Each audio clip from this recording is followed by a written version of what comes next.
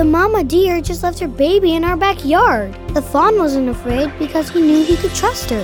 Do you ever feel afraid? You can trust God like the fawn trusted his mom.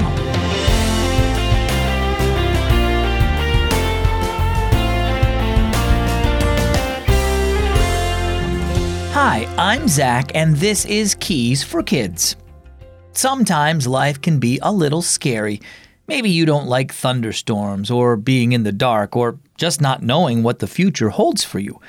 But no matter what you're afraid of, if you're in God's family, He'll be right there with you through it. You can take comfort from Isaiah 26:3. It says, "You will keep in perfect peace all who trust in you." So today, don't depend on what's going on in your life to give you peace. Trust in God to take care of you. Our story is called The Fawn. "Molly, come quietly and look out the window," Mom called.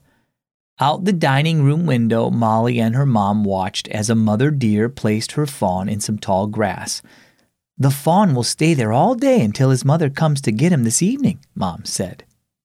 "He looks so sweet. Can we go out and see him?" asked Molly.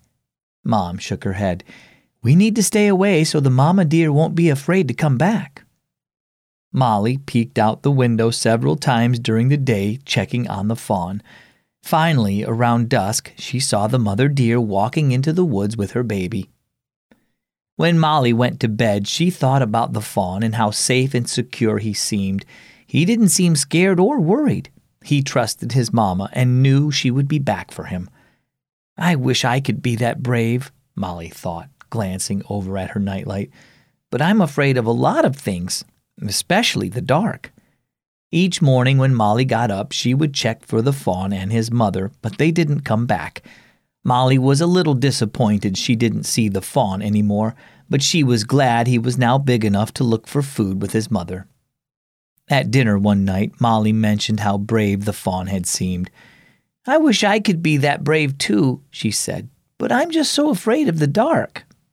"You know, Molly," said Mom, "Jesus tells us in the Bible that God knows and cares when a small sparrow falls to the ground. He then says, 'So don't be afraid. You are more valuable to God than a whole flock of sparrows.' God is our Heavenly Father who loves us and cares for us, and He wants us to trust Him just like the little fawn trusted his mom. Even when scary things happen, He is with us. Let's pray and thank God that we can trust Him when we feel afraid." Molly nodded and bowed her head. When she turned out the lights that night, Molly remembered her Heavenly Father was taking care of her, just like the mama deer looked after the fawn. She didn't need to be afraid. So what about you? When was the last time you were afraid? What did you do? Psalm 56:3 reminds us to put our trust in God when we feel afraid. Isaiah 26:4 tells us that God is our eternal rock, trustworthy, unchanging, faithful, powerful, and always present. So the next time you feel afraid, remember to trust in the eternal rock and rest in His peace and protection. Our key verses are Isaiah 26, verse 3 and 4.